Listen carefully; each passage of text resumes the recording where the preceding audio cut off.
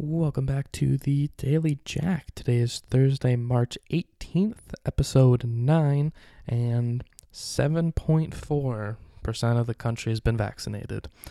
We're up 0.38% from the last episode, so not too much progression there, but it is still something. The big story today, obviously, after the reaction from the mass shooting in Atlanta, we also found out from some Canadian researchers that hate against Asian Canadians has increased significantly over the last year because of COVID-19. The crime rates are about 600% and 700% higher than the previous year. This is, again, unacceptable. We need to look at ourselves, and really probably before even yesterday I would be talking about it as the Americans, and they need to figure out what they're doing and need to right their wrongs. But it's Canadians too, it's us too, which people are blaming Asian Canadians for the pandemic, which is just utterly absurd and ridiculous, and I could not believe that. The other big COVID story, actually I guess really most stories right now are revolving around that.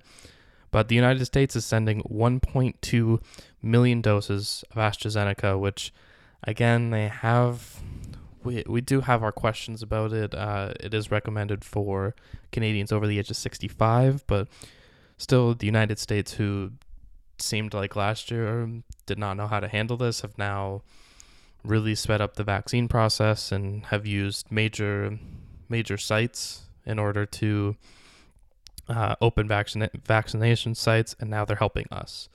The other story, obviously, I talked yesterday about the two Michaels. I'm pretty sure I got the date wrong, or the amount of time they've been detained in China.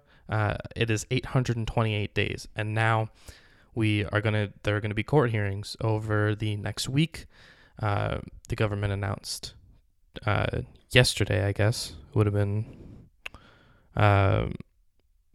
which it's still not necessarily a great sign, but it's still something. It's still a possible light at the end of the tunnel, but I think because it's China, we can't necessarily get our hopes up.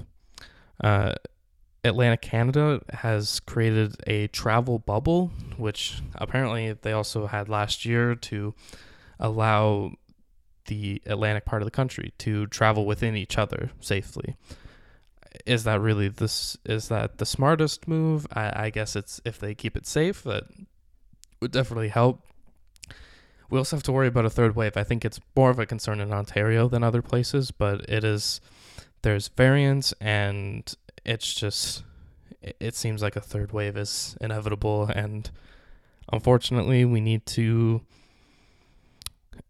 I want to say we need to fix it, but this is a long process, and we're going to be feeling the effects of this for years to come.